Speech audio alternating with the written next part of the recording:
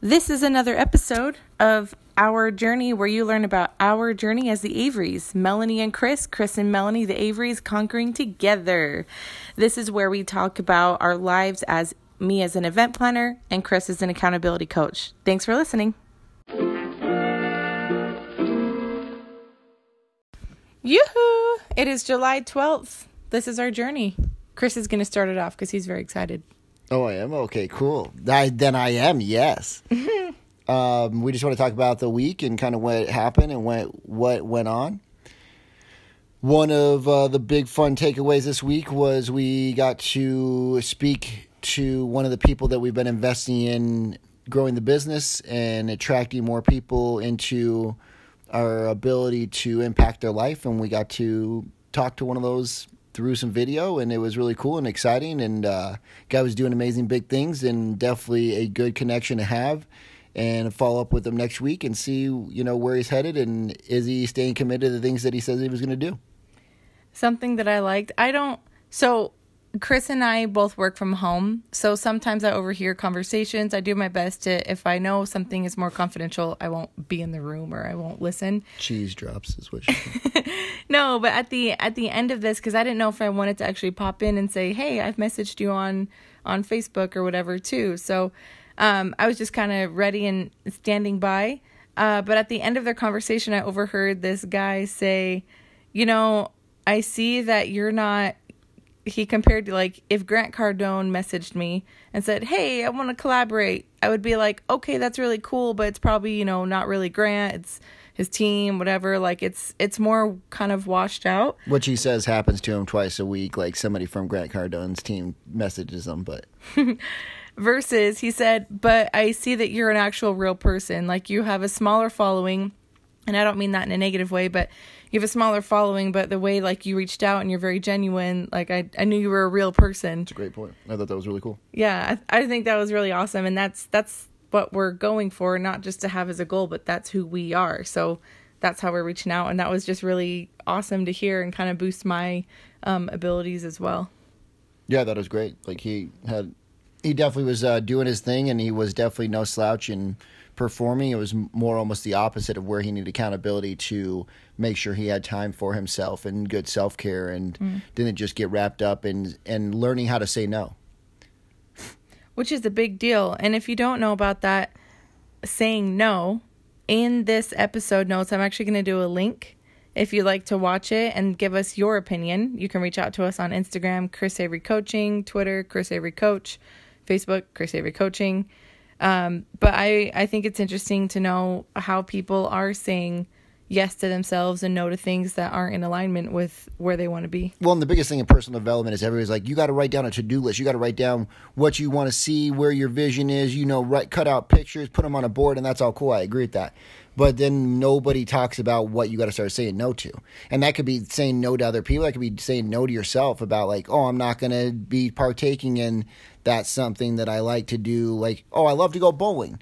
But maybe you won't go bowling for a while. Maybe that's on your no list. Maybe it is about saying no to other people. Oh, I'm going to say no to these type of events. Oh, maybe it's this activity. Whatever it may be, we don't write down a no list so we can read it and go like, oh, man, that's actually not in my schedule. That's not in my time right now because I'm hyper-focused on being the success I want in whatever activity it looks like for you. And that could be just being the best doctor. That could be being the best lawyer. That could be being the best mother or dad. Like, if you are a mother or dad listening to this, you know better than we do that at some point you got to say no to a bunch of things because your kids don't give you that option. Those are an actual instant no list. So I'm just saying create a no list for yourself now so you can be prepared to be the best you can be. And that could even go for family time. Like I think there's this not stigma, but there's this kind of rules that no one really talks about, but like society rules that you need to have certain things first as your priority. You have to have them. Otherwise everything, you're not doing it right. But I think sometimes you even have to say no to, hey, if my family gets together every Sunday or Friday night or something, but on those nights, like I actually have an event coming up, like I need to say no to my family so that I can stay in alignment with myself and be better and show up more for my family in different ways. Well said. Thank you. What's another highlight? I want to talk about Saturday and going on a run. Okay, cool. I'm going to skip to the another. Do you want to go to that highlight or do you want me to go to my next Yeah, one? we're taking turns, buddy. Okay, go ahead. You asked me, so I was just going. Well, on Saturday, Chris is doing his running schedule. In the last episode, I talked about how he's running 50 miles and how we're kind of preparing for that. So on Saturdays, there's the longer run. So I wanted to run as well. And when we actually started running, it was probably like noon o'clock. It was sunny and it was next to the Provo River. However, it was still sunny, somewhat shaded, and it was just heated. 90-some degrees. Yeah. So we ran and it was really nice. I even forgot my phone. It was not nice. Don't let her tell you full of that. It was not nice. Oh, okay, go ahead. It was nice when we were done. Oh, okay. Yeah, it was nice when we were done and we went in cold water. I did feel pretty beat because, like I said, I left my phone at home. So I usually listen to music because it kind of draws out, like, you know, in the tougher runs, it'll draw out some negative thoughts or some, like, slumpiness feelings because I'll kind of sing along to the music and have some fun. But I forgot that and I didn't bring it. So I was more thinking of, like, oh, this is how I'm breathing and this is how my feet sound, and I feel like heavy footed because like I'm just like chomp, chomp, stomp, stomp. So anyway, it was That's tougher. literally what her feet sound like when they hit the floor. Chomp, chomp, slomp, slomp. It's pretty awesome. Just kidding. It's true. On Saturday it was true. Anyway, that was really great. Chris ran 9 miles. I ran 2 and then walked 2 back. But it was just nice to be out. So that is another preparation that we did. And that was a good day because right afterward we got into a part of the river that was pretty deep where we could submerge ourselves and kind of cool off. And I mean, we're used to cold water doing cold dips. So it wasn't that cold. However, it was still chilly enough to where like my body was so warm that I was like, man, why can't I get the top half of my body in here without like screaming? Chris laughed at me. I did. It was very satisfying.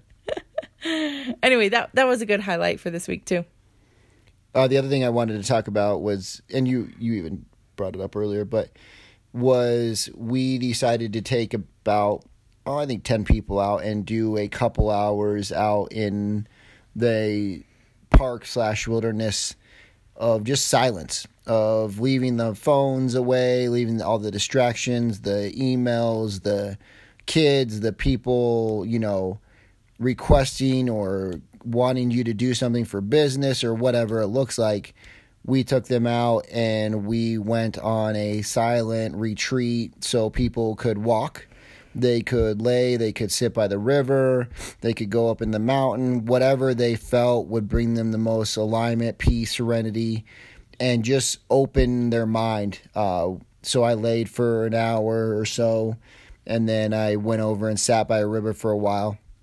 And earlier that morning, we had got a call about some car repairs that we had if we want the car to run any longer. And years ago, that would have consumed my mindset, but we went out to the river, and it was really amazing opportunity for all of us, an amazing opportunity to see a little bit deeper inside ourselves. And so in the first hour laying there, I got some answers or some really some clarity. Not necessarily, I wasn't asking for any questions, so it wasn't really an answer. I guess it was a clarity. And then went over to the river and stood over by the river for a while and watched the water run up on the rocks and some of the water ripple back down from the rocks. And I looked a little bit farther in the river, and there's this bigger rock, and the water rippled over it. And it made me start to think, because of where we're headed and where we want to be and where we see our vision headed, is we're looking at trucks and fifth wheels and getting out and really living the dream, living where we want to be and being the people we want to be and connecting with more people and spreading our impact. And when I was doing it, I started to think, man, it's interesting because the water, us as humans want to grab onto things and keep them as they're like ours. Like, that's my car. That's your car. That's my car. This is my stuff. And I'm definitely guilty of that. And when I was watching the water go over the rock, it made me realize the water continues on. The rock doesn't try to grab onto the water. The water doesn't try to grab on the rock and stay in a place like they own it. It just ripples over and it goes on its way. And it made me think about the car, and that if we really are headed in a different direction, if we're really headed for more, then we could go backwards and make this car our thing. And we've been talking for a while. Just for anyone who doesn't know what's going on, Chris's car in a way broke down to where it's undrivable right now. It's been like that for a few days or maybe a week or so. So this is kind of where this mindset kind of started. Yeah, and to even go back further, we've been talking about, do we sell one car? Do we live with one car? Do I get a bike and ride, and then we sell the car and we keep the money so we can invest it towards the truck and the fifth wheel? And so, did the universe help us, and did God help us, figure out a way to get rid of the car easier and quicker? Maybe. We're still and we don't know. We may fix it, we may sell it, we may not fix it, we may fix it and drive it. But that day when I was at the river, it made me think, like, wow, we could go backwards and we could keep the car for longer and fix it and drive it. We could sell it. And, it also made me think, like, if it's a loved one and it's sick, I go pay the medical bills and I get that person fixed no matter what. Or if it's an older person and it's just actually more humane that, like, you don't keep them and keep resuscitating them. You just let them pass away peacefully. And the car's been amazing to me. And it made me think, like, we could hold on to this car, but it doesn't matter if the car is just a thing. It doesn't matter. It doesn't matter. It doesn't matter. And that's what I really came to is, if we fix it, great. Doesn't matter. If we repair it, if we don't repair it, doesn't matter. If we fix it and sell it, doesn't matter. The truth of the matter is, we know where we're headed. And we can look back, or we can get stressed about what's happening at this moment, or we can get worried about what's happening at this moment, or we can be clearly, deeply focused on where we're headed and see the opportunities in these things that sometimes we want things to happen in the car, and we want, like, oh, I want a new car, or I want a truck. And then the car breaks down, and then we get stressed or annoyed or upset that, like, it's going to cost us this money or do this or that. But we got exactly what we asked for. It may have not showed up the way we wanted it to, but yet we want to hold on to it. We want to hold on to this annoyance, and we want it to be exactly how we want it to be, instead of accepting, being appreciative, and being grateful for what the car has brought us in our life, and also where we're headed. And so that car may not be for us anymore. But that was just one of the big breakthroughs we had while we were out there. It was absolutely extremely impactful what 2 hours of silence can do. There was another one about just having more love and accepting agape love, which is just acceptance of others and loving everybody, or loving people for them being them, instead of expecting them to be a certain way, or just having more love and acceptance for everybody's differences. Man, Chris came home and he told me about his breakthroughs, and I've thought about him so much too, because it's what we did. The coronavirus happened. I could not go back to work. I could not work at all. And what's funny is, like, I've been looking, and I've been talking to Chris for a long time now, like, when is the right time to stop doing that job, to put more of myself into business? And then the opportunity arose, and when they offered me my job back, it was easier to say no. Although it was still tough, but it was easier to say no. But that's something we put out there, something that we said, like, we in a sense need to push or need help to be able to get out of the situation so we can get more in alignment with where we want to be. Same thing with the car. If the car kind of broke down, now we are in a way forced to make a decision going forward of, do we want to be more in alignment with where we want to be? Or do we want to just kind of fix it and get back to our comfort or the normal of what we have? And it's super cool. I've thought about that all week since you've done that. I love that comparison. And Thanks. I think it's still, like, you still miss the people you worked with, like your boss, like you loved her. Oh, for sure. You still love her, and you went and visited her last week, and it's still sometimes tough to let those things go. But again, when we get so attached to them, like that's part of us and we own it, or it's our thing, it can become very distracting from where you want to head. Or if it's like what you identify with. If I were to I feel like I didn't completely, but I know people identify a lot with, if they don't have a job, who are they? Because they're known as the welder, the planner, the coach, the teacher, whatever. And if they don't have that, they're lost. So I think that's even huge to have a chance to step away from. Yeah, I love that. Thank you. Yeah. I love you. Thanks, you love you too. Good thoughts in your mind. I love it. Or they're just out there floating in the universe, and I happen to have enough silence in my mind. Could I not be distracted to grab onto a couple of them? I believe truths are universal. Just depends on where you are mindset-wise, where you are, if you're open and receiving or accepting, and if you grab onto it and, make it tangible for other people to touch. I love that. Now, let's see. I feel like those are just the main highlights. This isn't something we're going to go through day by day. Okay, let me just tell you real quick. I used to journal day by day, and when I would miss a few days, I would go back to my planner and journal day by day. And that is exhausting because every day, although I think every day has some goodness in it, it's not journal writing down worthy or sharing worthy. It's like, oh, I didn't get in a car crash. I don't know. I didn't get mad in rush hour, or like the little things, those aren't really share worthy. So on this Our Story podcast, we're sharing the things that are share worthy, even though we have had lots of other moments of greatness and happiness and maybe some trial. But these are like the main highlights that are the most learned from on our side and hopefully on your side as well. I like that. I like you. Awesome.